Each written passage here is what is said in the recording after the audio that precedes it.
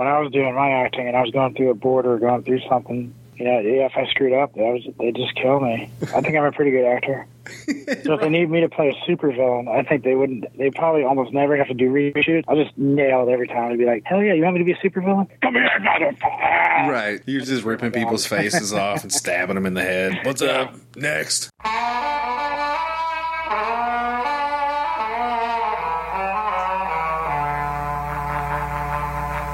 They call me Dr. Jones, known as the Night Tripper. Got my satchel of grease in my hand. They were tripping up and back down the bayou. I'm the last of the best, they call me the Greasy Man. What's up, everybody? Got many clients. Hello, welcome, greetings, salutations. How the hell are you? Happy holidays. We're running a little behind schedule this week, and I'm sorry about that. I've got a good explanation, though, if you'd like to hear. But first and foremost, welcome to the Po' Boys Podcast. I'm that motherfucker, Jody B. And the reason I'm running late is because I had a very special guest in store for this week. And we made an appointment to speak Sunday morning for Veterans Day. Now, my guest is Kristen Beck. Kristen Beck is a retired Navy SEAL and spent a very, very long time in the service. And I thought it would be really cool to have her come and be a guest for Veterans Day. And she liked the idea. Everything was good. Now, I thought I was going to get to speak with her before she, went to any kind of ceremonies or anything like that. Thought it was going to be just a fun conversation. I mean, she spent 20 years in the military, and also she's open about her life and, her struggles and her journey from retiring from the military and then being first openly transgendered Navy SEAL. So she's definitely a person of note and just kind of amazing when you think about it. There's a lot of stuff to be a part of, and to navigate that, I'm sure, takes somebody who really, has the fortitude to make healthy decisions and keep a clear head and move forward. I wanted to have a conversation for Veterans Day. I thought it would be really cool, to pay homage to some of my family members that have passed away, some of your family members that have passed away. And I mean, it's Veterans Day, so it's really not about people that pass away. But that's what happened was I talked to her, and you'll hear it in the first portion of this conversation. She is at Arlington National Cemetery in Virginia. There's a lot of soldiers buried there. A lot. It's kind of a big deal. She was there for a few different ceremonies that they had throughout the day, I'm sure. I guess I caught her on a bad day, and I didn't realize it. You'll hear it in this next segment. About 15 minutes into it, we start talking about, just when you stand here and you see these tombstones, it makes you realize what we're fighting for, And I think I realized at that point that I fucked up, and I probably should have tried on a different day. Kristen Beck has had a lot of experience with military service, and it's a heavy day for anybody that served, I'm sure. So basically what happened here is I got to speak with Kristen for 30 minutes or so, and we were going to reconvene that day. I got busy. I installed a new toilet in my house with a bidet, and I got a funny story about that we'll save for the end of the show. But basically what happened is it took a couple days for me to reconnect with Kristen. She was happy to come and have a candid conversation to sit and talk about, her life and some other stuff that was going on. So this is a two-parter, kinda. There's going to be a break in the middle, maybe some music or something like that, and then we'll jump into part two. But I just wanted to give you a heads up. Unfortunately, we did have to kind of shuffle around and make a two-part recording out of it. But I think it worked out really well. The first 30 minutes or so is really intense, and it's somber, and I think I got what I wanted to out of that. And then I get to have a conversation with a legit badass. Buckle up, y'all. Enjoy.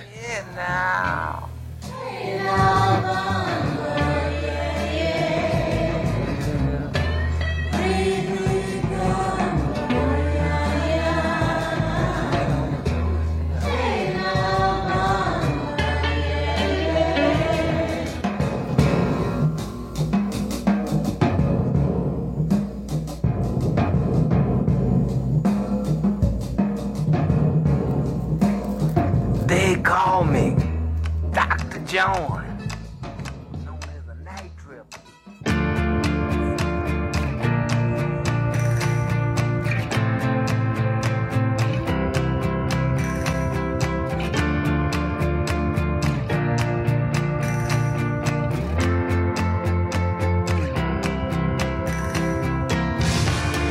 I am the shadow and the smoke in your eyes. I am the ghost that hides in the night.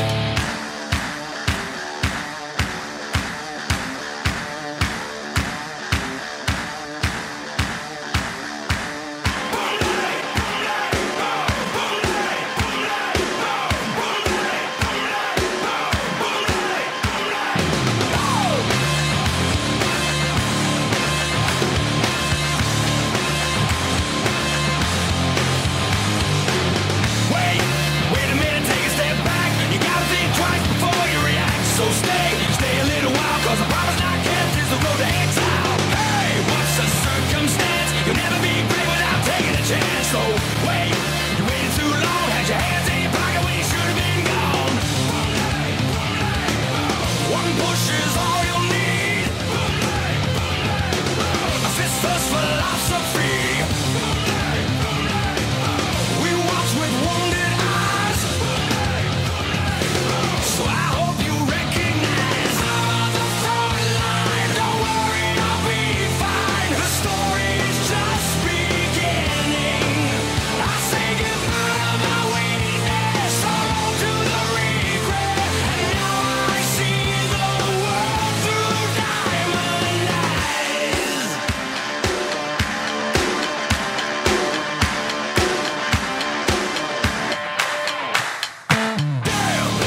Damn it all down to one to the chest without even a sound. So what? What are you worth? The things you love or the people you hurt? Hey, it's like deja vu, a suicidal maniac with nothing to lose. So wait, it's the exception to the rule. Every one of us is expendable. And here we go. It's Veterans Day. I have a very special guest, and I'm actually really nervous right now, so I'm going to try not to stumble over my words too bad. Joining us this morning, live from Arlington Cemetery, is an amazing person, 20-year veteran of the United States Navy SEAL team. My guest this morning is Senior Chief Petty Officer Kristen Beck. Hey, thank you for the introduction. So yeah, I'm here. I'm here at the Tomb of the Unknown Soldier for the national wreath laying here at Arlington Cemetery. And we're all starting to gather up. It's one of those super somber occasions that you're just privileged to be able to be here in D.C. for this. Absolutely. And it's the 100-year anniversary of the end of World War I. Paying homage to all those that came before us is just such an important gesture that every American should understand. It's really awesome. Did you get invited to come out there, or did you just go just because? Well, I'm the National Advocacy Officer for the Military Order of the Purple Heart. And so I'm here representing the Purple Heart. I will be laying a wreath myself at the Women's Memorial in a couple of hours. Right. I knew you had that plan. So is it just like an all-day thing there that they do? Just a few things throughout the day to kind of commemorate? Yes, there's multiple events at different areas for different groups. So the big one, this is going to be the national wreath laying where the president or vice president will lay this wreath here at the Tomb of the Unknown Soldier. So this one, I think, is the big one. And then there's a lot of other ones all around the cemetery for different groups. So the Women's Memorial will have a pretty large get together there, and that's paying tribute to a lot of all the women that served. That's something I think a lot of people forget. We were getting on the shuttle bus to come over here to this ceremony, and the gentleman was reading a welcome from the Secretary of the VA, Secretary Wilkie, and when he finished the Secretary's talk, and I don't know if it's in the Secretary's official what he said, but he basically at the end of it he said, "Gentlemen, thank you for your service." And I was like, "Okay, gentlemen, thank you for your service," but there was a lot of women that served too. Yeah. And I just think it's a forgotten fact. And I think the Purple Heart, the military order of the Purple Heart, we're taking great strides to recognize the women. We have almost 200 Purple Hearts received by women since 9/11. Oh, that's amazing. And I just think it's something that we need to start remembering. And so the Purple Heart, I'm the advocacy officer, And my job is to advocate for women and other minority groups, African Americans, Latino Americans, Native Americans, all of those who have served, who have been wounded in combat. We want to let them know that the Purple Heart is wide open arms, and joining our group, you're going to join a brother and sisterhood of purple. There's no color, no gender, no anything. We're just all a bunch of purple people who go to Congress, and we fight for bills in Congress and different things, and we advocate for all veterans, at the VA for VA benefits and such. And that's who I'm with right now. There's a lot of women that have received the Purple Heart over the years, and I just think that we're an organization, just like the VFW, American Legion, and everything else. We're a veteran service organization. And I think the stereotype for many veteran service organizations is it's that VFW bar that's all smoky, cigar smoke, and a whole bunch of old guys telling war stories. Right. And so if the stereotype is old white men smoking cigars, getting drunk, telling war stories, a lot of women just don't want to be part of that. And I know that's also kind of holding back a lot of the younger generation, because for me, I go into one of those VFW, American Legion type bars, and that setting, you just start seeing the older generation telling the war stories and doing their thing.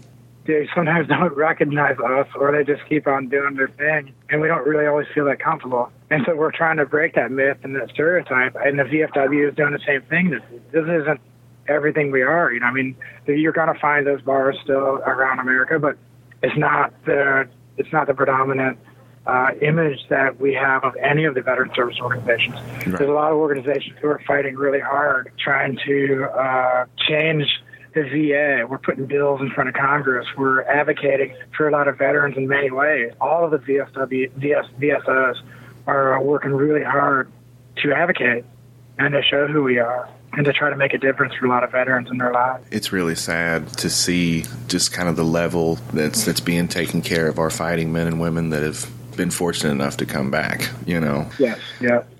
I know that you're no stranger to it. I've had a lot of friends, wives, husbands, and people that they come back and they just don't make it, man. And it's so upsetting. Yeah, that's a fact. The VA does a lot of good things. The VA does a lot of bad things, and I think it's like any organization. You're gonna have some bad apples. You're gonna have some mistakes, right? And the VA has definitely had their share. And I think they're working real hard to try to fix a lot of those errors they've made.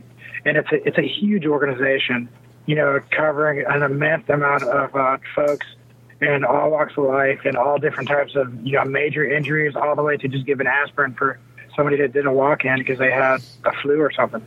So it's a really big undertaking. And so I take my hat off to the VA to doing a great job in many ways. But I'm gonna poke them, and I'm gonna give them the punch of once in a while and saying, hey, you screwed that up. It's a critical eye and a criticism. It's a corrective criticism because we want them to do better because we know we need them. Right. And I want to do everything I can for the secretary and everyone else at the VA to try to help them. But I'm going to criticize them. I'm going to tell them they're doing things wrong. We're going to do better. That's our job. Well, it's definitely your job with your military experience, with the life that you've had to live, being the tip top, the point of the spear. I bet that you have a hard time taking excuses or anything else very lightly, because it's like, well, no, you just don't want to do it. You can do something.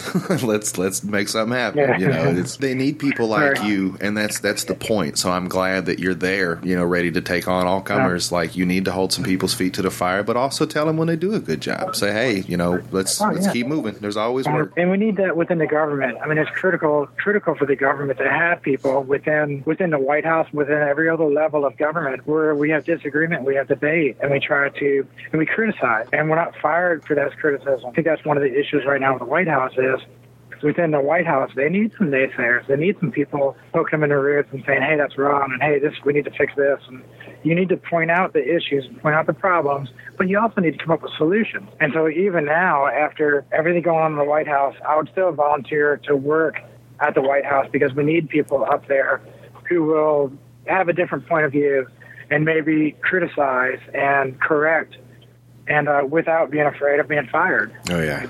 Every organization needs that. You can't have a whole bunch of yes men all walking around, or you're going to go off the track. Caesar in Rome had someone on the chariot behind him saying, you will die soon, this is fleeting. In every victory parade, there's always somebody riding in a chariot behind a Caesar, poking him and saying, hey, you will die soon. This is fleeting. You will die soon. This is fleeting. And I can't remember what it was, the actual Latin quote. I'm sure somebody will come up with it. I'm sure you can also. But there's a Latin quote saying basically every leader needs someone poking him in the ribs and saying, hey, this is wrong, and hey, this is fleeting. Hey, be careful what you say. Your life is short, and this will be forever. So it's one of those things. They need at the White House right now desperately is to have some people there to let them know what's good and what's bad. I want to help. I'm glad you're there. I think that if anybody, you would be very convincing. Ozzy doesn't fire me on the first day when I say, hey, sir, that's wrong. Then you just drop kick his fucking podium. Okay, bye. But I wish more people would stop protesting and start being an advocate, and being activists. Protesters can do the big middle finger, and they can hold up the signs, and they can burn everything down. That's a protester's job. But as an activist like I am, we can't do that. I can respectfully disagree, and I'm always respectful, and I will attempt to tell you what the issues are, and I will always give you solutions. And I won't always agree with you. But that's an activist's job, and I always have to have the lines of communication open. Whoever I'm working with as an adversary or as an opponent, you're never the enemy. You're just an opponent. You're just on the opposite side of the aisle. But I will always reach across the aisle. I'll always try to compromise or come to some medium area or try to fight for my rights, what I believe, but I will always try to keep the lanes open so I can still have conversations and still work with you and make something happen. And I think that's a problem we have right now, especially with the younger generation, is that the younger generation has turned into a whole bunch of angry protesters. So at a time that all they're doing is yelling and jumping up and down and burning stuff down, you're going to fall on deaf ears. Pretty soon you just won't listen to them anymore. It's too much. I think it's already some happening. of those protesters, I'm praying that some of the younger generation, some of them will turn into activists. Some of them will understand and learn how to communicate the issues and come up with solutions and work with their opponents and come to some conclusions that can be beneficial to both sides. That's something that I think we need to work on quite hard right now. So younger generation, if you're listening, please, pay attention. We need you to protest, but we also need you to be activists. We need you to work a little different strategies. Right. We want you to start explaining your issues and come up with some facts and all the backgrounds and everything else, and work with us. Work with everyone. Work with both sides. That's my biggest shout out, I think, to our younger generation. We need to do a lot of work. Yeah. Be a little better, learn how to communicate a little better. It does seem like a lot when you see it on TV. It's just people throwing fits and setting shit on fire, and it's like that's just going to get you arrested, man. And then what? You're going to start a riot from jail? That's not going to do very well. You can't. And a lot of times when I'm doing this, I very often I'm with my little group and I'm in my own area, in my own lane with just my folks. You're going to see how angry I am about a lot of things, but you'll never see me do that in public. Yeah. You might see me voice some opinions in public that are pretty strong towards my convictions. You'll see me get pretty strong, but I'm not going to burn it down. You just can't do that in public. I think it's lost on a lot of people that just haven't really had a lot of adversity or have learned how to deal with that kind of stuff, and now they just lash out, and it's, I don't know, is it them, is it the parents? I don't know. It's not my job to say. You can see it on both sides, though. So both sides are just angry and burning everything down, and they're fighting. And there should never be a fight within any of the Americans, especially in politics and everything else. We can have debates. We can have angry debates, but we're always respectful, and we always understand that, hey, that's an American brother or sister. That's my colleague. That's someone who I have to work with. You need to stop burning this down. That's the shit that drives me crazy when I see it, when it goes that far. We're on the same team here. Like, what the fuck are we doing right now? Yeah. We might be on opposite sides right now, but it's the same team. It's so strange. We're the same overall fight, which is a fight for liberty. It's a fight for the true American values, which are liberty, it's freedom, it's honor, it's integrity. It's all the things that we can hold dear that we all try to live for. And I'm looking across these rows and rows in these fields of white stones here in Arlington, and this goes back, hundreds of years. It makes you really step back and understand how precious freedom is and how fragile it is also, I mean, this could be gone this whole country could be gone and totally changed in a matter of decades or a generation. That we need to understand that our freedom and this great experiment, this great American experiment is, it's only a couple hundred years old. It's very fragile. Yeah. And I think that France is somebody who we can look up to also. The great French experiment, it started with the French Revolution and everything else that was going on. And right now, France is it's our big liberty brother or sister. It's what we should be looking at when France sent us the Statue of Liberty and saying, hey, you're our little sister, our little brother across the water. That we always got to be hand in hand in fighting for the same thing. I think we're kind of losing some of that. I think it's something we need to understand how fragile this is. And I'm almost at the point where I might not be able to talk here in a little bit. I understand. More people should come here to Arlington and understand what the sacrifices are and what they actually sacrifice themselves for. That has to be There's no heavy. color, there's no gender, there's no anything. This is just a lot of folks who have given their lives for this freedom, for this liberty that we have here in America. This is what the sacrifice is about. I think that's the thing, Kristen. If you don't see it, you don't realize it. And right now you're standing in, like you said, no color, no shape, no ethnicity, just tombstones. Look at it. Yeah. These are the people that gave their life for us. And if you don't see that, then you don't get it. I've been to a few veteran cemeteries. I've never been to Arlington, and I'm sure it would be very overwhelming to stand there and see it. And that's something that if you actually stand here and you see these fields and fields of stones, they're all identical. They're exactly the same. And I think it's when we pass away, you're the same. We're all equal. There is no gender. There is no anything. We're spirit. We zero out. So if you look at this is a great metaphor of life, that we have all these attributes and things, but when we're gone, all we are is a single, exactly the same stone. When we die and we're gone, we're the same thing. We're this energy, we're spirit, we're soul, whatever label you want to put on it. There's nothing left of these attributes that we are walking around here. There's no longer any color, there's no longer any gender, there's no longer anything. It's just that single thing that's left over. This field of stones right now that I'm looking out across, this is an exact metaphor of what it really is. We're all the same. I just wish people could see that. I wish people could walk past me and look at me and not see clothing or color or gender or whatever you want to say that I am. This is not me. What I am is so much deeper than that. What I am is just my spirit, is that energy that's left over. And that's what I fight for. That's what I actually talk about most when I'm even on shows like this, and I want to talk about who we really are as human beings.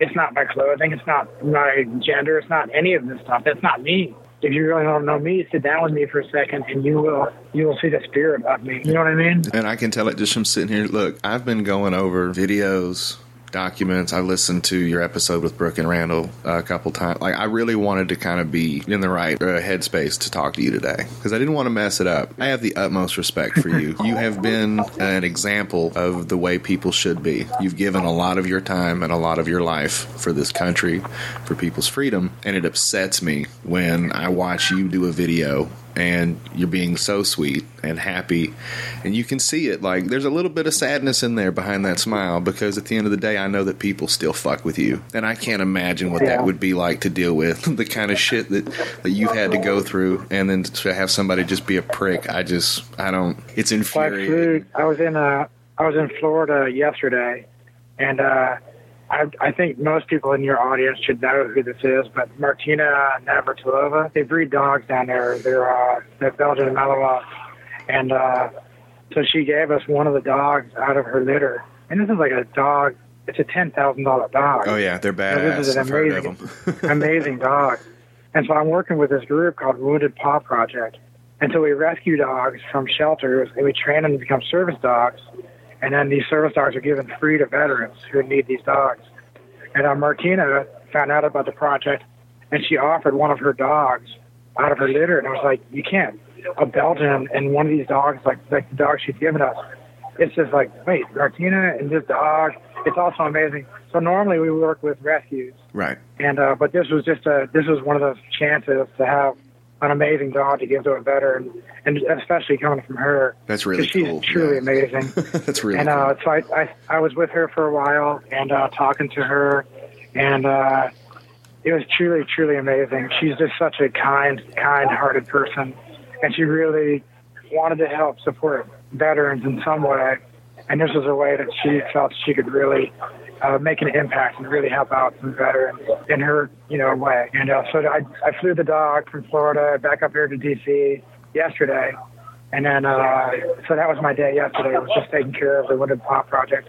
And then today I'll be here in Arlington. I'll be laying a wreath later at the Women's Memorial and such. But there's so many Americans that really do things to help veterans in so many different ways that they, and this is really a true way to help. It's not just a word like thank you. It's not just a yellow sticker on the back of your car. It was a substantial something, more than just 2 words. She gave us a dog to help out the project. And it's not always, necessary to give money or funding, volunteers. There's so many different ways that you can help out the veteran community. There's a local VSO probably just up the road from you right now, and everyone listening right now. There are many, many ways that you can help out. So just saying thank you or putting a yellow sticker on the back of your car, it's really nice. Thanks a lot. But there are 22 veterans committing suicide per day. Yeah. I think that number is a little lower now. But we're having some issues with a lot of the Korean veterans, with Vietnam veterans, with the Iraq, Afghanistan veterans. 22 veterans are taking their lives or taking their own lives every single day. When you hear that number and you understand the impact of that it's whole generations that are being lost. These people dedicated their lives and now they're gone. They took their own life. Why? I want to really dig in and what is the reason why and how can we help and what can we do? I think volunteering at some of these places and something more than just a thank you. Go to one of these places and spend a day. Go to the VA and be in a welcome center. Or just like Martina, Navratilova did. She gave us a dog to bring into a program so that we can train this dog to be a service dog to give to a veteran. And I truly believe these dogs are saving lives, and volunteering down in some of these places. You're showing these people in some of these retirement homes and other places, we're showing them, all these veterans, we care. We care more than just 2 words. Thank you. We care enough that I'm going to be down there for a whole day. And I'll be here with you, taking care of you and sitting with you and listening to your stories. And I'll give you some of my stories and we'll trade some time. This is what's going to save some of these guys' lives because if not, they're just left alone, and we want to do more for these guys. So if you can do anything to more than a thank you, either volunteer or if you have a big program or you have a company, give a little bit in whatever way you can, any little thing helps. There's many, many groups out there that are trying to help. We need to end this 22 veterans taking their lives per day. I think it's 18 or 19 per day. Yeah. But think about that, it's 18 or 19. So we're getting better, but 18 or 19 per day, that's still unbelievable. It's unbelievable losses. So we need to work on this. So everyone out there listening, pass it on. The thank yous, it's real nice, thank you, but how about a little bit of time? How about something from your company? How about just a little bit more than just giving 2 words? To show them that your sacrifice meant something. The 20 years you gave, or the 1 year you gave, or that one deployment you did when you were drafted to Vietnam. That it's huge. There's only 1% of Americans serve like this. Not very many. So there's not very many of us. So the 99% out there, please. How about a little more than 2 words? How about another gesture? Would be super appreciated. And if only 1% of you all out there do something more than just saying thank you, that's huge. That's twice as much as what we're getting right now, as far as volunteering and everything else. Yeah, shit. When you think about it, if you have a little bit more than nothing. Out there? No, I like it. I wish that veterans were a little more eager to share stories, because one thing that I do love is to talk. I would absolutely love to sit down and chat, but I'm a civilian, like they don't. Even some of the veteran friends that I've had, they don't really get into stuff, and it's just, I don't know if it's a generational thing, like maybe younger people. That just didn't have the same mental status is the older generation. I don't know, man, but I feel like a lot of the ones that I've known that have unfortunately taken their lives have all been younger, and it's Yeah. I don't know, it's very strange. I've had a few friends that have taken their lives, and it's funny. Like when you're in a moment and you're looking down there at that pistol, or you're doing whatever you're doing, and you're thinking about it, it's going through your mind. It just happens, but then all the people you left behind, and everything that's left undone, and there's so much work that we need you to do. There's so many more missions that are left undone, and then you're leaving. You're quitting the mission. Yeah. And we need you. We need you to help out all these other veterans. We need you to be here right now during this wreath thing. We need you we need you. The mission is not finished. The mission is not complete. And so when they do take their life like that and they're gone, it leaves such a hole in the veteran community that they need to remember that. You always need to remember that all of your friends and all your family and everybody else. And now you're gone, and we miss you. We need you here. We need you for admission. I need you here to be right here by my side. I need you to shake my hand. I need you to buy me a beer, damn it. And we got to trade some of these stories. There's so much more to do. There's so much left undone. So you can't leave us. You can't leave us hanging. The mission continues. I like that slogan, Kristen. I really do. Don't quit the mission. I think "we need you" is definitely a driving slogan for veterans. That's kind of the most poetic thing I've heard. I wrote a TV screenplay, a TV show that I'm trying to get done right now, and I think I have some leads on it that this might actually get out there on TV. But it's called Charlie Mike, Continue the Mission, and it's about loss, and it's about how we are with our families. It's about all these issues I'm talking about right now. So this TV show series is about all of this. It's gonna be an amazing show. It's gonna be deep. It's gonna be nothing like you've ever seen. There's not gonna be firefights and all the other stuff they have on all these military TV shows. It's gonna be much deeper than that. So you hear the bells ringing right now. I do. I understand. You hear the bells in the background. So the bells in the background. I am right now at the Tomb of an Unknown Soldier. It's gonna be for the National Wreath things. And the ceremony's gonna start in a minute. But later on, after all this is over, and I have some time, I want to continue the conversation. And I think you had a few questions to ask me. So let's stop for a few minutes, take a break, and let's continue this a little later, if that's okay. That's perfect. Just text me. You've got my phone number. Okay. Okay, thank you. Wonderful, Kristen. I'll talk to you a little later. Thank you. Okay, thank you. Goodbye. Bye-bye. Part 1. My heart is pounding right now.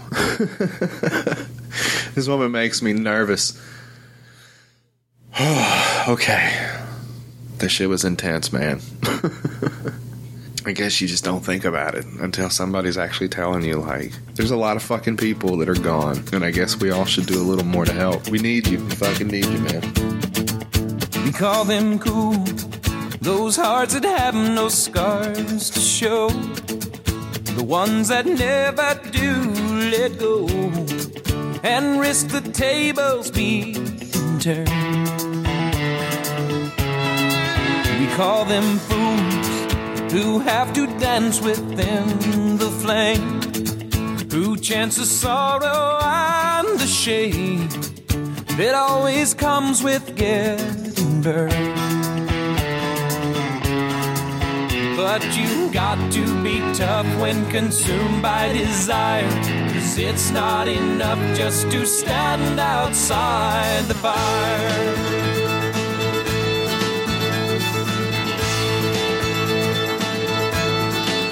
We call them strong, those who can face this world alone, who seem to get by on their own, those who will never take the fall.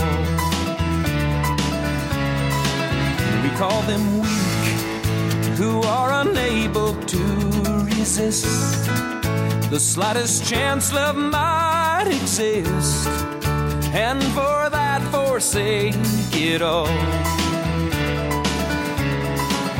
They're so hell-bent on giving, walking a wire, convinced it's not living if you stand outside the fire.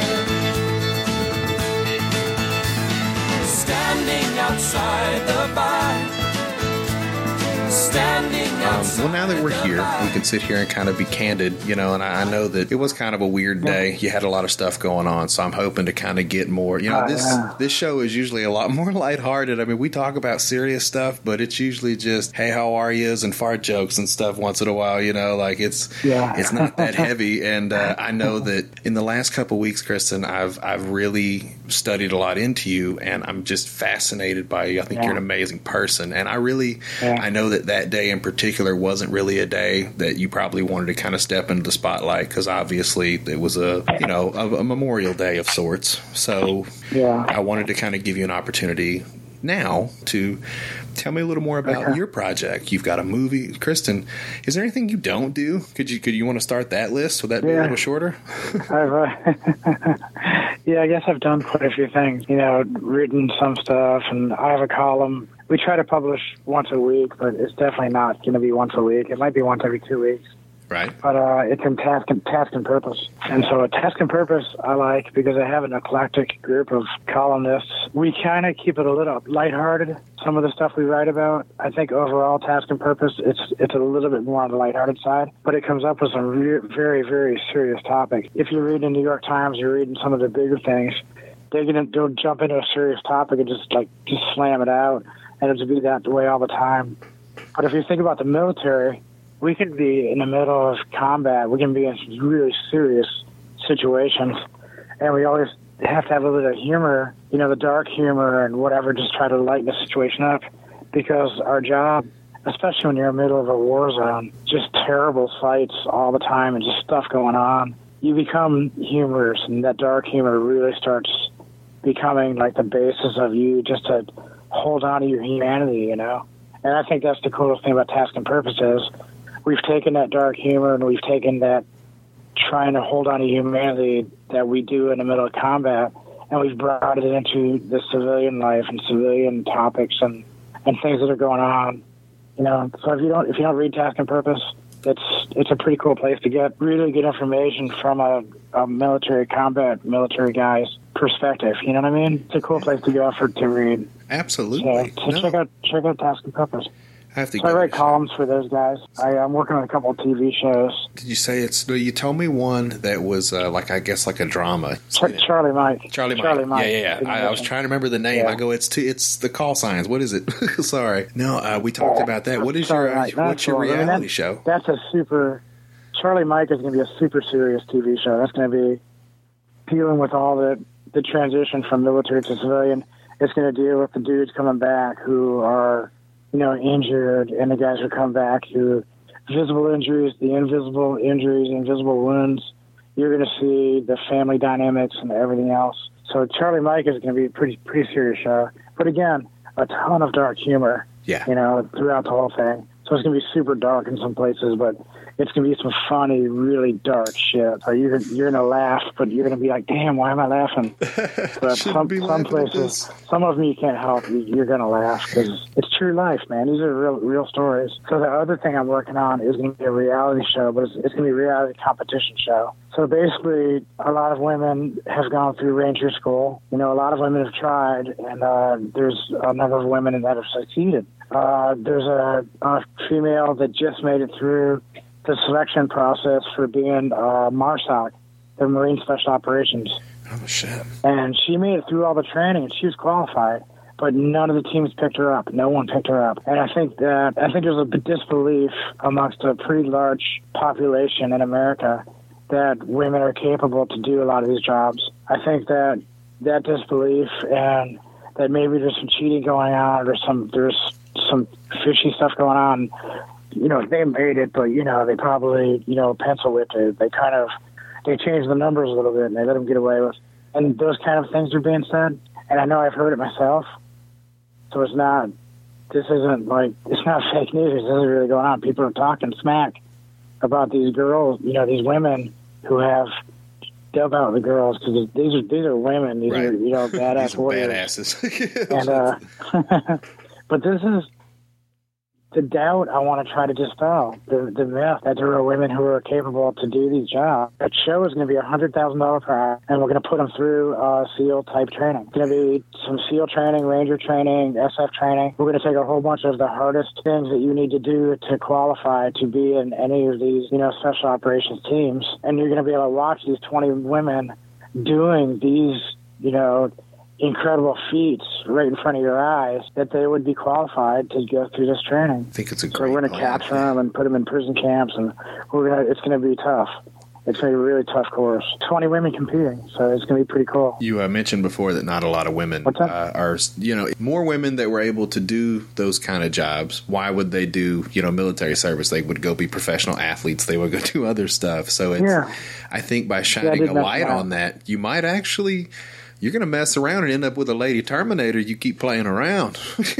You're going to have your fucking hands full. Well, I know there are a ton of women that are capable to do this. But, again, the pool gets pretty small when you talk about you're going to have to enlist in the Navy or enlist in the Army, and how many women are actually doing that. Right. I think the force right now, and at the VA, I heard the number just a little bit ago, that the number is 17% of veterans are women out of the population of veterans that are getting service at the VA. So 17%, it's a pretty low number when you really think about it. Yeah, that's not. So if you think of the population of women is at least 50% of our whole population, I think it's probably a lot more than that. But so if you are this top athlete, triathlete, and you're female, you're going to go be in the Olympics, or you're going to go do, there's so many other things you can do besides join the military, which I think is, it's a bummer because, I don't know, it's not a bummer. It's just the facts, I don't know. I'd like to show this on TV, and maybe we can get these numbers a little higher, and women will see that there's a lot of jobs they can do that are open to them. They would want to join to go be a SEAL or to go be a Ranger or a Green Beret. It sounds like a great idea, and I can't wait for it. I think it's going to be wonderful. I remember when you talked to Brooke and Randall, we're good friends as far as the podcast stuff goes, and I listened to your episode again just to kind of follow up. I remember you said that it's a tough job, man, and you've literally got to be able to carry yourself up, 40 feet with 100 pounds and get you put a gun to my head. And I've been shot in the face. Yeah. You know what I'm saying? I've got motivation. This is, you put a gun to my head and go, hey, climb up there with, 100 pounds on my back. Yeah. I just don't know how it's going to go, Kristen. I'm going to get about But that's what I was saying. 10 feet. Is that people don't understand. The training that we go through, all of the training we go through is specific because we have certain missions to do. And so for the SEAL teams, one of our really big missions is climbing up on those ships. So you have a ship that's going, 15 or 20 knots. That's 25, 30 miles an hour in the ocean. And they're going across 10 to 15-foot seas. So the ship is going up and down and slamming pretty hard. And then you hook a ladder onto that. And the ladder is only about 8 inches wide with these metal rungs on them, these real, narrow metal rungs that you're climbing up. So in your mind, imagine all this. And you're doing it at night. And the ship is slamming all around. And you're trying to sneak up there. So you're trying to be really quiet at the same time. So you got to climb up. 30 or 40 feet. And it's you, and you weigh 200 pounds. Plus you have your body armor on, which is weighing, 10 to whatever pounds. You have your weapon, which is another 6 to 12 to 15 pounds, depending on what weapon you're carrying up. You have all your ammo and your grenades and your extra gear, your radios, and all the other stuff on there. So you're basically going up with your weight plus at least 50 pounds extra stuff, and you're going up that 30 or 40 feet. So when we have these guys doing the pull-ups, there's a certain amount of pull-ups that you have to do, and you got to be pretty strong upper body strength. You have to be pretty tough. So that's why we have you do the pull-up test. So here, hang this, and we do it with the plates. We'll put 45-pound plate on with a belt and a chain, and get up there and do 25 pull-ups. Yeah, go for it. You can do it or you can't, You do it or you can't. Holy so I remember when I finished SEAL team training, I could get up on a pull-up bar and just fire out 50 pull-ups, without even breaking a sweat or just go. Wouldn't even be breathing hard. Airborne school? Right. Here's the funny thing about airborne school is all the SEAL team guys, we go to airborne school after SEAL team basic training. And so we're going through the SEAL team BUD/S, Basic Underwater Demolition School, which is just it's a 6-month workout, 50 pull-ups, 10 miles, and then going out for a 2-mile swim. So this is every day for 6 months. So we show up at airborne school, and airborne school is made up of a bunch of 18-year-old, future warriors, but they're 18, just out of high school. They went through boot camp. Now they're at airborne school. So most of them are not in very good shape. Hey, you're just smoking them. Like, at all. You're doing these. Just embarrassing great. folks. We're doing these stupid runs, and it's a mile, and we're doing the formation, running. And it takes us like an hour to go a mile. It's like, oh my God, they run so slow. Yeah, right. You just make fun of them. You're just laughing. I'm like, people. Stop. Can't stand it. So we run circles around them, and we run back and forth. We do wind sprints. It's and so then mean. every time you go to the chow hall, to get inside the chow hall, I think they make you do like 5 pull-ups or something. Right. Because the line goes past these pull-up bars. You do 5 pull-ups or maybe 10. I don't remember how many it was. It was a super low number. And we were like barely getting the workouts anyway. So we're just like, so every time before we go to chow, we're just going to fire out 50 pull-ups. But you have to imagine there's hundreds of people behind you, just and they want to do 5 pull-ups just because they want to get up on a pull-up bar and hurry up and get in there to move the line. And so if you now have 10 SEALs doing 50 pull-ups, right. It takes too long. The line starts getting clogged, and then you have the black hats. Get off that bar! And we're going, no, we got to get a workout in. And I'm not done yet. Yeah. And we're making noises. It was freaking nuts. And the Army guys would get so mad at us. So then they funny. drop us down to do more push-ups because we were doing too many pull-ups. Right. We're like, now you're going to punish us? Man, let's do push-ups. So we started doing push-ups, and I was thinking school to do more than like 25 pull-ups because then it turns into torture or something. Right. I don't know. They have these rules in the Army that you're not allowed to do certain things because otherwise you're being mean. You're not allowed to be mean as a drill instructor to the people going through your training. I don't get that either. And so they start getting upset because they think they're going to get yelled at because we're doing too much. They're like, damn, can't get a workout doing 10 push-ups. I want to do at least 100. Turn around and do one-handed. They'd get so angry at us. But what are you going to do? So I don't know. You're operating in tip-top shape, and that's something out of this whole experience. I've basically been obsessed with you for like the last month, just looking at stuff, and because you've been reading too much about me. I guess I've been reading about you, and I've read now. I kind of made a fan with Don Shipley. He's kind of like a new favorite guy of mine. I watch his videos. Yeah, Shipley's pretty cool. Man, he seems like a funny guy, but He's I know all about that really protecting the brand. Yeah.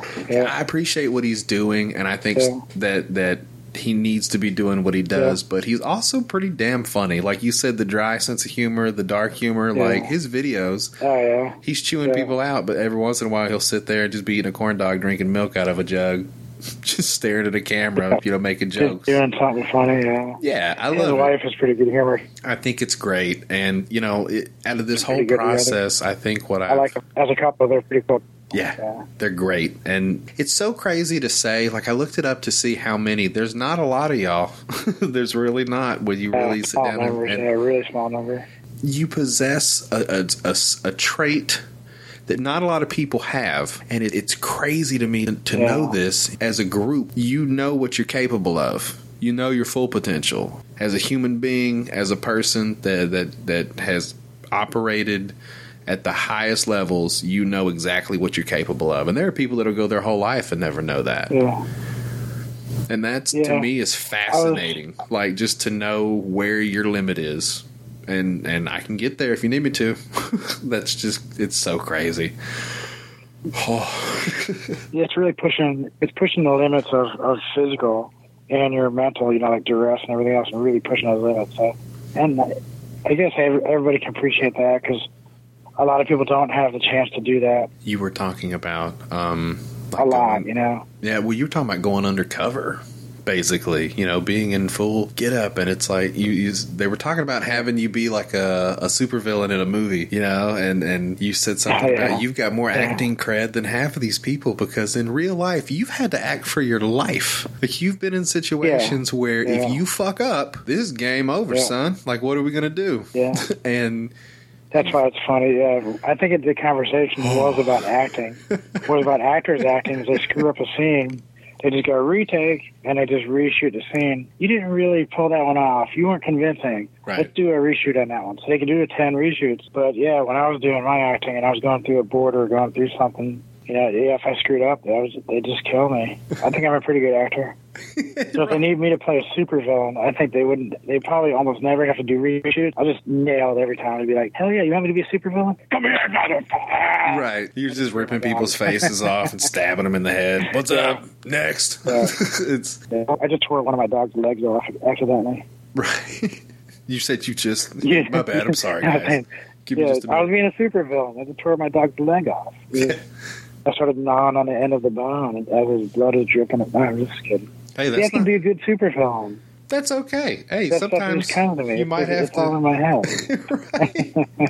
It makes him more loyal. He stays close. I understand these things. Yeah, but I don't know. It's funny, the acting thing. And the only reason I was even in that conversation about becoming an actor, actress, whatever you want to call it, I was talking about that conversation because of the younger generations.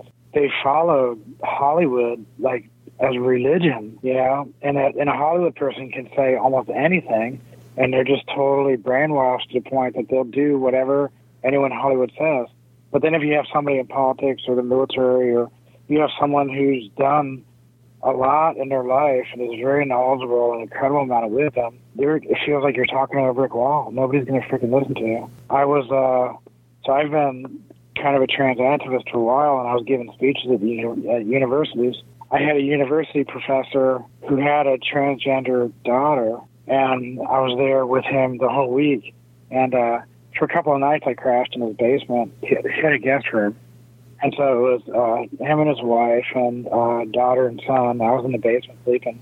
So I'd be up there eating some food with them and watching TV until we got ready to go to the event to go give speeches and all that. The daughter, the transgender daughter, who was like maybe 15 or 16, she couldn't give two shits about me or anything.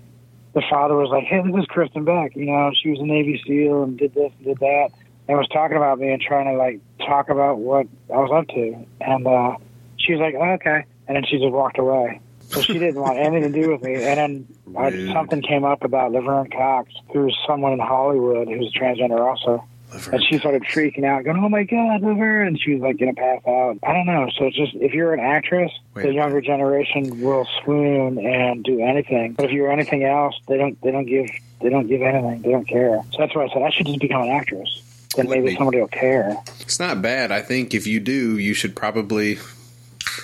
Maybe you should get a T-shirt or a business card, and if anybody happens to get silly and want to come up and say some dumb shit to you, you can just hand them your business card. Yeah. All it will say is, "Hello, I'm Kristen Beck. Google me before you start talking shit. Cool? Be well." And then just walk on down the road. The old Vietnam vets used to have a business card, and I'm on PTSD and under heavy medication. Yeah. You know, if you cross this individual, they'll probably rip an arm out off of you and beat you with it. It was like, it said something on there basically that I have massive PTSD and I'm under heavy narcotics, so just leave me alone. This is your warning. This is your warning. Just stay over there. Here's my card. Well, Here's my card. I heard you talk about having an issue, because I know you do a lot of work with your Wounded Paw Project, and you know you have a service dog yourself, correct? And you were talking about somebody, I guess, just kind of not following the rules, you know, in a public setting. And I just don't know what would make a person want to be such a prick in the first place, but then also just to be in a situation to where you actually have to get serious for a second and say, "Hey man, this is my buddy here you're fucking with, and he is keeping me calm right now, so please stop fucking with my dog or we're gonna have a problem." And I can't understand people that here's the thing about service dogs. The thing about service dogs is, and people, if you don't understand, you don't know that, hey, just don't pet the dog, just leave it alone, it's working. If you don't know that, and then someone tells you, and then you keep doing it, that's messed up. Yeah. You know, the thing about service dog and why you don't want to pet a dog, because petting the dog is a reward. See, when a dog gets petted, it's going, "Oh my God, somebody's paying attention." And they're like, they dig it. Dogs love to be petted. It's a reward, right? Yeah. And so if it's my service dog and you start petting it, you're giving it a reward for not paying attention to me, which is counterproductive, or to the dog for screwing up. Right. Well, it's counter everything. It's like, what's the word for it? You're giving mixed signals. So it's like if you had a kid who was, you know, what's something that a kid does a lot that's always wrong? Just that you're constantly saying no to. Yelling or doing it. You know, kids are kids. Either yelling or... Okay, so you have your son is peeing right onto the center console of your TV. Yes. And that's not where you're supposed to pee. You're supposed to pee in the bathroom. Come on. While you're peeing right there. but while he's peeing on the center console of your TV, you're handing an ice cream cone and going, hey, good job. Yeah. It's like, no, you're doing something wrong and you're getting a reward for it. That's not cool. Yeah. So if people understand, you don't pet the service dog because it's messing up the training. And the thing is also with service, there's always refresher training, always reinforcing the higher training you got. So when a professional trainer finishes training the service dog, that professional trainer has to also train the owner so that the owner understands, here's the commands, here's how you do the commands, here's how you reinforce this, here's how you buff this up. And then so the owner is trained by the trainer as well as the dog. And then you're constantly buffing the dog up and you're putting them back through training. And so when people start messing with your dog, you're actually going sideways out of the training that it needs. So if I do that, if I'm on trips, and I know the dog is getting kind of loose or the dog is kind of drifting away, I'll have to put the e-collar back on my dog and then go to the dog park and go through an hour going back to the basics, Yeah, just and so that's what dust him it's super up. expensive. It's $25,000. If you want to train a service dog, it's $25,000. So, I mean, this is no joke. So when people randomly start petting a service dog or start petting the dog, this is like you going over to somebody's Harley Davidson and you start rubbing dirt in and up. The dog costs twice as much as a Harley. No. That's rude. It's just and rude. The other thing I say to people, oh my God, that dog is so cute. How old is it? And they start asking a whole bunch of questions about it. So if you see someone in a wheelchair, if you start asking them how old the wheelchair is, oh my God, that wheelchair is really cool. What color is that seat? How old is that wheelchair? How long have you had that chair? People have service dogs because you have a disability and the dog is enabling to go out in the public, or it's enabling you to do more things that you normally couldn't do. And so the same thing if you're in a wheelchair, if you have crutches, if there's any type of, if there's something that's helping you to hearing aids, because I have hearing aids too. So if you have something that's helping you live a more normal life, just don't mess with it. Just leave it alone. Yeah. And the conversation is to me. It's not to my hearing aids. It's to me. It's not to my dog. It's to me. It's not to my crutches or to my chair or to whoever else. I'm right here. Why do you keep talking about the dog? This dog is just, it's my aid. If you get to be good enough friends with me, or you're not just a random stranger, then yeah, you'll start seeing a dog and you start knowing the dog, and then maybe it's a little different, but not just passing me by on the street. People are weird. I don't know. And everything else about it and petting it. Boundary issues. It drives me crazy. Yeah. Well, it's dogs. People like dogs. So I get it. But some people are just assholes. And I think that's part of the problem with the service thing is, unfortunately, there are people that are just kind of assholes that want to carry their chihuahua around in their purse. And I guess that's fine. Yeah. If that's what you want to do. But the problem is it sets a bad precedent for people who really need, like, highly trained professional service animals. It makes a weird interaction. You're talking about like the fake service dogs. There's a ton of fake service dogs that are making peacocks. The rule change. The fake service dogs are making the airlines start drawing up rules about dogs, so it's getting real stringent. And so they're going to ruin it for a lot of people that really need those dogs. So the American Disabilities Act, there's actually clauses in there about religious institutions. So if you're a religious institution, you don't have to actually let all service dogs in unless it's someone who is visually or hearing impaired. And I think those are the only two caveats that they have to let those dogs in. But other dogs, if it's a dog that has a task of for anxiety, PTSD, for doing blocking cover, or doing some other task, then they're not really lawfully have to let you have that dog on there because you're not visually or hearing impaired. That's crazy. So you can't take a dog into church anywhere, basically. But those caveats were added, later on. And soon you're going to start seeing more caveats and more things added to the act because of people bringing fake dogs in. So the airlines, you'll start seeing things start cropping up. But the airlines right now are becoming really stringent about paperwork and about, people bringing dogs on. Nevertheless, it's The squirrel and the peacock. And I don't like assholes. I have a very low tolerance Service for pig. people. The service pig would be pretty cool. You can't really knock a service pig. Yeah, the service pig would be good. It's not I bad. like service bacon better, though. I That'd be think if pretty I had good. a whole bunch of bacon, I could say, God, that's my service bacon. You just get off a flight. I could just and you're sit there like, and eat bacon. My bacon service. 24 hours a day. It's like, this is a big slab of bacon. I think that would be yummy. You don't I understand, would be happy. motherfucker. This bacon is keeping me I would on be path. This bacon is keeping me calm. You better back the fuck up.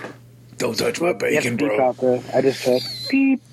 You better back the beep up. This bacon is keeping you from... I love it. That's so funny. Kristen, I don't want to take up too much more of your time because I know that you got stuff to Are do. you good? And I know it's So, late. so you read a lot about me. Yeah. You read a lot about me. If you can think of one question, what would be one question that a lot of other people would want to have answered? You read a lot about me, and people always read stuff. What's like a myth that I can break, or a stereotype, or a question that you know that everybody would be wondering about? I just put you on the spot big time. Sorry. Do you want me to be completely honest? Yeah. Is there anything that you miss? Like, genuinely? About the military, I miss tons of stuff about the military. I could go back in right now. Say that to all of the younger folks who are in the military right now. If you're on your first enlistment, if you haven't even finished your 4 years out yet, think about what you're doing, because I've been out for almost 10 years now, and that 10 years has still got flown the by itch. so fast. I know. I did my 20 years, and my 20 years was over quick. That's so And once you long. finish that 20, you have retirement for your life. You can basically retire. You have full medical. You have full everything. You have paycheck coming in every month. You know, in 20 years, you would not believe how fast that goes by. I have, when I was younger and I was still in, you know, I was in at my 10 years. I was at 12 years. And I would go back to my old hometown, and I would have, every time, anywhere I'd be going, and somebody would start saying, hey, you know, hey, what's up, Beck? What are you up to lately? And I start talking about the military and this and that. And this is before 9/11. And they say, man, I did 4 years and I got out. You know, I'd be at 25 years right now. So they would always say, and I swear, everybody that leaves the military before 20, you can ask them right now, if you were still in, how many years would you be at right now? If it's like right around the 20 to 30 years old, they'd be like, I would be in at 25 right now if I would have stayed in. And they were all like so upset about not just holding on, not just trying to finish it out. And I miss it. I've been out almost 10 years now, and I was like, man, if I could have just done my 30. It's so intense, Kristen. And that's what's crazy is, I guess, you know, when you're in it, maybe it doesn't seem the same, but just the idea of being expected to give that much time, that much effort, that much energy to something like that. Yeah. It just... I saw something the other day that said that people that do a long time in the military also have a very similar characteristics of people that do a long time in prison. Did you know that? Prisoners. Yeah. I totally know that. You institutionalized. It's kind of I interesting. 100% when agree you with think that. about I've read that before. And when I read it, I was like, man, that's bullshit. And then I started thinking about it, going, no, that's not bullshit. That's actually kind of true. Yeah. Like if you took a prison population and you put them together with a whole bunch of dudes that were in like 20 years, you'd probably almost not know the difference. I'm just saying, You know, just like, out of you're habit basically and- like a and- lifer, Kristen. Like, you have given half of your time on Earth to the military, and at the highest level. I saw a quote from you that said, I guess somebody asked you why you wanted to be a Navy SEAL, and you said, it's just because we're the toughest people are. I want to be that. And it's like, holy fucking shit. Yeah. You make me feel lazy. You make me feel tired. Nah, It's it's the toughest of the tough, but you know what? When we have days off, man, we'll just beers and just watch the waves, you know, and we'll just chill out. You know, it's not always 100 miles an hour. It's not always going to be, you know, even if you ran in the toughest field that you could ever think of, and I can think of one in particular, but I won't even mention his name. But there are some of those SEALs that are going to wake up this morning and run and do all this stuff, and they're going to have that image of being the toughest of the tough. But you know what? You still kick back, and you still chill, and you still have your time. You just don't see it, you know? Just like in the fields, like you don't see us when we're packing up all our bags, when we're loading the pallets, or we're cleaning the engines, or we're down there in the armory, we're cleaning the weapons out, we're setting stuff up, we're cleaning our dive rigs out. There's a lot of other stuff that we do that's just not the glamour stuff that you don't see. Right. It's the same thing. Doing the run or doing the swim or the oak course, or you're going to see that 1 hour of some really tough working out, or it might be 3 hours. But what am I doing the other, 20-something hours of the day? We're going to talk about the Conan stuff. We're going to talk about all the bulletproof Superman SEAL Team stuff. Man, I've seen some SEAL Team dudes, where we're just on the phone and we just start talking about stuff, and then you kind of just start breaking down, and because we do. So we are complex and multifaceted, and we have our things. We don't always advertise it very much. And I think that might be one of the issues with the SEALs, when we all that super uber tough stuff where people expect something different from you, and it's like, no, man, we're humans. Yeah. We have stuff going on, and I can talk to the pastor and try to get some advice and bring me back down at a spiritual peace. I sometimes have to go into the psychologist and have a conversation, and, why do I keep dreaming about spiders? I don't get it. And I started thinking about a couple of deployments when it was really bad with spiders. You got bit a couple times, and then there were ants always crawling on one of my bed. It wasn't really bad. It was basically just on the ground. And you have ants on you crawling on enough nights that sometimes I wake up and I'm getting all itchy, and I feel like all those ants are back on me. It's just bite. So you talk to a psychologist about that. Why do I dream about spiders, or I dream about all these ants and that? He says, well, so what? Tell me about some of your deployments. Did you ever have ants all over you? Oh, yeah. Yeah. It's remembering back. And then I say, well, what's up with the spiders, And the spider dreams, I woke up really bad. It was a couple weeks ago, and it was a big spider, like right in my face, and I leaped out of bed. I was going, ah! And I don't know why the spiders are always there. Stuff that we don't talk about, No, because we're supposed to be these uber tough Superman and good bulletproof, and we don't have any weaknesses. But tell you what, man, we're all humans, and I've still never met 100% Conan, I've met some 90% Conans, but there's still that 10%, soft, gooey center, It's like the Flex Armstrong. Flex Armstrong is tough, man. You can run him over a mile. You can Stretch Armstrong is freaking tough. But if you ever get through, Flex Armstrong is like the soft, gooey on the inside, I'm just being kind of funny. I guess that's a dark humor. That's not but don't ever forget, man, we're all humans, and nobody's bulletproof, and nobody's Superman, nobody's really Conan. We're close, but nobody's ever. It's all in Hollywood. It's all mythology and all that, But humans are human, We have toughness, and we also have some softness. We have strength and we have weakness. We have goods and bads. So that's what you have to realize, especially when you're talking to somebody, So never on a pedestal. We're all the same. We just have different experiences. Kristen, I'm going to say something to you right now, and I hope that you don't get offended, but it's just from listening to your episode with Brooke and Randall and having what you just said to me literally just right now. I think you're being honest. When you spoke with them, you mentioned that when all is said and done and you punch your check one day, that you have some sort of a manifesto, pardon the pun, but some sort of a log that tells a lot of your stories and maybe things that you've written down and logged along the years. And I appreciate the poeticness of that, And I think that it's beautiful to want to say, like, you know what, peace, I'm out, fuck y'all, and you can learn about what was really going on when I'm gone. But at the end of the day, it sucks. And I'm going to use kind of a shit reference here, and I'm not speaking ill. I understand it, but I'm just saying with the Hollywood machine, okay? The whole Chris Kyle situation.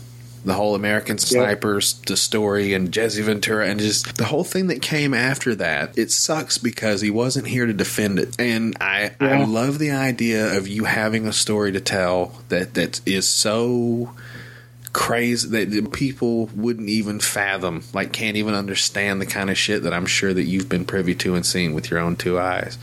But I would hate for you to not be here to tell the story yourself. And I think that if it's just my opinion, I hope that one day you can find a spot to where you can actually write a book, tell a story, do a show, do a podcast, something to where you can actually take your voice and put it to your experience, because I don't think anybody's going to tell it as good as you. That's a story that's going to be really tough, and there's only, 2,700 a year and only about 40,000 people that could even come close to telling a story that would know, through your eyes what it's going to be like. So I hope that maybe one day you can budge on that a little, but I understand that it's probably a lot to think about. So, hey, that's just my opinion. I feel like I've sat in here long enough and spoken to you that I'm not an asshole. I'm just being honest. Yeah, that's cool. I've got some stuff written down that I'll probably release one of these days. I hope so. Yeah, I'll let something get out before I go. Lady Valor. So you can talk about Lady Valor. Lady Valor is a wonderful documentary. I haven't got to see it yet, but I'm hoping to. I've heard, and I think I've seen the trailer. So it's a nice. Okay, so here's the thing. Here's the thing about Lady Valor, right? So Lady Valor is a documentary. It was filmed in 2013. So it was filmed like 2 or 3 years before the military even started thinking about open service for transgender people. Yeah. And so that movie was made kind of for that reason. It was made far before the military was thinking about this. And I was still working for DOD and just losing that job and just getting out of there. And so we started filming. And I made that film pointed directly at the military and directly also at everyone who would have a problem maybe with transgender people. Yeah. And especially if you're a redneck. In the movie Lady Valor, there's a gun, there's a dog, and there's a beer in every scene. Yeah, and so if you're watching it, you're going to see a lot of dogs, guns, and beers. So it's a pretty cool movie for you to watch. That's right. So, but no, the message in that movie is a lot of SEAL team stuff and a lot of messages, but there's a lot of the military into there, and just talking about military capability and worthiness and potential. And that's what the movie was mostly aimed at, was the fact that we all have potential, we all have capability, and what does it take to be in the military? The military is not medieval, where everybody's swinging swords and having to wear armor and ride horses. The military is very high tech. The military is fine. The military is cyber. The military is a lot of different things where we don't need, Lancelot, and we don't need Conan. But that's only going to be maybe like 20% of the force will be the Lancelots and Conans. So the other 80% of the force, we want Bill Gates type folks. They're super human computers and everything else. We need a lot of people to do jobs that it doesn't require you to do pull-ups or push-ups or anything else. I want the best of the best to be in the military. And the best of the best is not always going to be about strength and speed and all that. It's going to be about your mental ability. It's going to be about your reaction speed. And maybe if you're an amazing gamer and you can really get that all together in the earth, to fly drones. Yeah, or you might be an amazing cyber world. And we need those folks. And you never have to march. You never have to carry a gun. You never have to do any of that stuff. You don't have to do a pull-up ever, not even one pull-up. You can eat Cheetos and drink Mountain Dew for every meal if you want to, and just be on the computer and be the best you can at doing your cyber work. That's the military that I'm thinking about. And so being male or female or transgender or black or white or Asian, Latino, the entire mix and all the attributes that we're having issues with in the military of the future, none of that's going to matter because your job is, it's back at underground 4 miles and 1,000,000 miles from the combat zone. You're running the computers, you're running the drones, you're running this, you're running that. There's so many other jobs. You're saving so we lives have to get our mind. At the end of the day. I mean, that's what, if we can all have robot wars, a lot less people will fucking die. Yeah. How about that? That sounds like a good plan to me. Yeah. And you want super computer guy who can't even do one pull up. He's going to be your most valuable asset. Right. He's going to be the guy that flies the drone up the terrorist ass and just takes out that one fucking guy. Yeah. So we don't have to blow up a whole goddamn building to take out one dude. Yeah. That's great. I'm down for it. And so that's the attitude. That's the attitude that I'm fighting, and that's what Lady Valor was made. Lady Valor was made for transgender. Was made for that dude, computer expert that can't do one pull-up. It's about capability. It's about potential. It's not about pull-ups. It's not about your misconceptions or your own, personal fears. The new military is going to be far beyond that. So we need to change our thinking about this. And we need to open up the scopes and open up the door to entrance in the military for a lot of people who have other capabilities. There was a study out about the Army, and I think it's actually a Task and Purpose article about the next generation. It talks about high school kids, I think. High school age students who are too fat, too slow, and too something to even qualify for the military. And it was something like 80%. Oh, shit. And so the reason our everything we're doing right now and all the recruiting and everything else is so difficult because they have the restrictions. And so it already takes out 80% of the population can't even pass that first test And so it cuts off 80% is already done. So we're looking for this 20%. How many people are left over in that 20% even want to join the military? Right. And so all the recruiting and everything else, everything's low. A little slow. Because yeah. we're still fighting a medieval war. So we're looking for Lancelot. We're looking for Conan. It's like, dude, we don't need those folks. Most of the people in the military almost never need to carry a gun, ever. It's like, no, if you're doing that job, you're fine. You don't need to go through regular boot camp. We want you to go through the super hacker boot camp. And right. Here, sit down on the computer. Here's your Mountain Dew. Here's your Cheetos. Go do your stuff. You can eat other shit besides Mountain Dew and Cheetos, but mainly Mountain Dew and Cheetos. That's all we're giving you. I love my Cheetos and Mountain Dew. It's the MRE. Xbox, I'm an Xbox. I'm crazy on Xbox. I'll just sit there for 12 hours playing. I'll drink 2 liters of Mountain Dew, and I'll eat like 4 bags of Cheetos, and I'll play Xbox for like 12 hours straight. What do you play? It drives my wife quite crazy. Kristen, what do you play? So I like Fallout. Fallout is one of my favorites. Mostly role playing. I'm really heavy. I'm heavy RPGer. I like the open world concept, and I want to do my own things, and I want to be able to advance my character. Right. And then when I finish it with that one character, and this one character is going to be like the super white knight, really nice the entire game, and then I'll start it all over again, but then I go really dark. Right. Then the whole game will be tried with this evil, really dark character, and then how do I build that up, and how do I react with the world and the open world concept of it. I just like doing different stuff. It's fun. Bless him. You're the embodiment of. I'm a nerd. I'm nerding out with my Xbox. You're a walking yin yang symbol, and I love it. Yeah. It's my favorite. You're one of my favorite people. I'm yin and yang. I'm yin and yang mentally. I'm yin and yang physically. Everything. If you want to talk about gender and all that, it's all yin and yang. It's all balance. Wow. So just find your balance. I know you got shit to do. I got shit to do, and I think we're going to call it. So go ahead. Do you have any of your plugs to your website or anything? Do you know that off top? Any of your handles? If any of y'all want to check out Lady Valor, go to ladyvalorfilm.com. So that's where that is. And if you want to follow me, all of my social media handle is all the same for Instagram, Twitter, for all of it. If you find me, I'm at Valor, the number 4 US, Valor for Us. And I say Valor for Us because Valor is never for one person. Valor is never for me. Valor is never just for you. Valor is for us. So Valor, the number 4 US, Valor for Us. And you'll find me. Wonderful. Kristen, it's been an absolute pleasure, and I hope to speak to you again sometime soon. I hope all the good things happen to you and you alone. How about that? I'll talk to you when a new movie comes out. Absolutely. Well, hey, you have a wonderful. But a new movie about my life is being filmed. So. Is it really? Well, when that new movie. How did you hold on that till the end? What the hell? It's not a big deal. It's just, okay. We're making a movie. Okay. So, we'll make a plan. So when that movie comes out, we'll do another podcast. Absolutely. Well, hey. I mean, doesn't everybody have a movie about their life? I think everybody has a movie and everybody has a podcast. So they're meant to go together, obviously. Boom. Yeah, so there we go. Boom. We have a future date. We will reconvene at that point. Kristen Beck, you have a wonderful evening, and thank you for coming by. All right. Good night. Thanks. Good night. Bye. Bye. And that was my conversation with Kristen Beck. Y'all, I've had some very interesting conversations on this podcast, and if anything, tonight has taught me a lot about this person.